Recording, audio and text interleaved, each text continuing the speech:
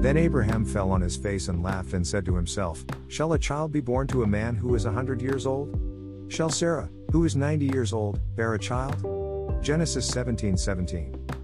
What strikes me most this morning as I read the Abraham narrative, the covenants God makes with him, is the length of time that passes between the promise and its fulfillment. Abraham first encounters God when he is in his 70s. God not only promises him land but also offspring. Again, in chapter 15, Abraham receives a promise from God regarding offspring. Abraham is in his mid-80s at this point. Still, Abraham and Sarah remain childless. God's promise doesn't come to fruition and Abraham has a child through Sarah's servant, Hagar. But Hagar's son is not the son of promise. God makes that clear when he visits them again. Once again he promises to provide them with child. Both Abraham and Sarah are in their late 90s at this point. Abraham is pushing 100 and Sarah is just a year behind. It is amazing, but God's promise comes to fruition. Abraham and Sarah have a child together. Isaac is born. God held true to his promise, but it didn't happen overnight.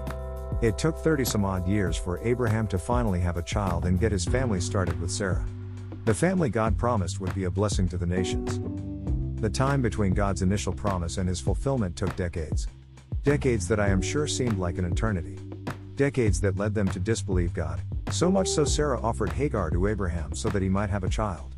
Decades that made Sarah laugh when God visited them at the Oaks of Mamre as they looked out over Sodom and Gomorrah, Genesis 18. Decades that eventually came to culmination with the birth of Isaac. God's timing is not our timing. Days, months, years and even decades can go by without an answer to prayer. What appears to never happen is right on time according to the Lord. His plan is perfect. He perfects us through his plan. We must trust the Lord knows best and his timing is right. Continue to trust in the Lord even in the midst of the wait. It can be difficult, but the Lord has a plan.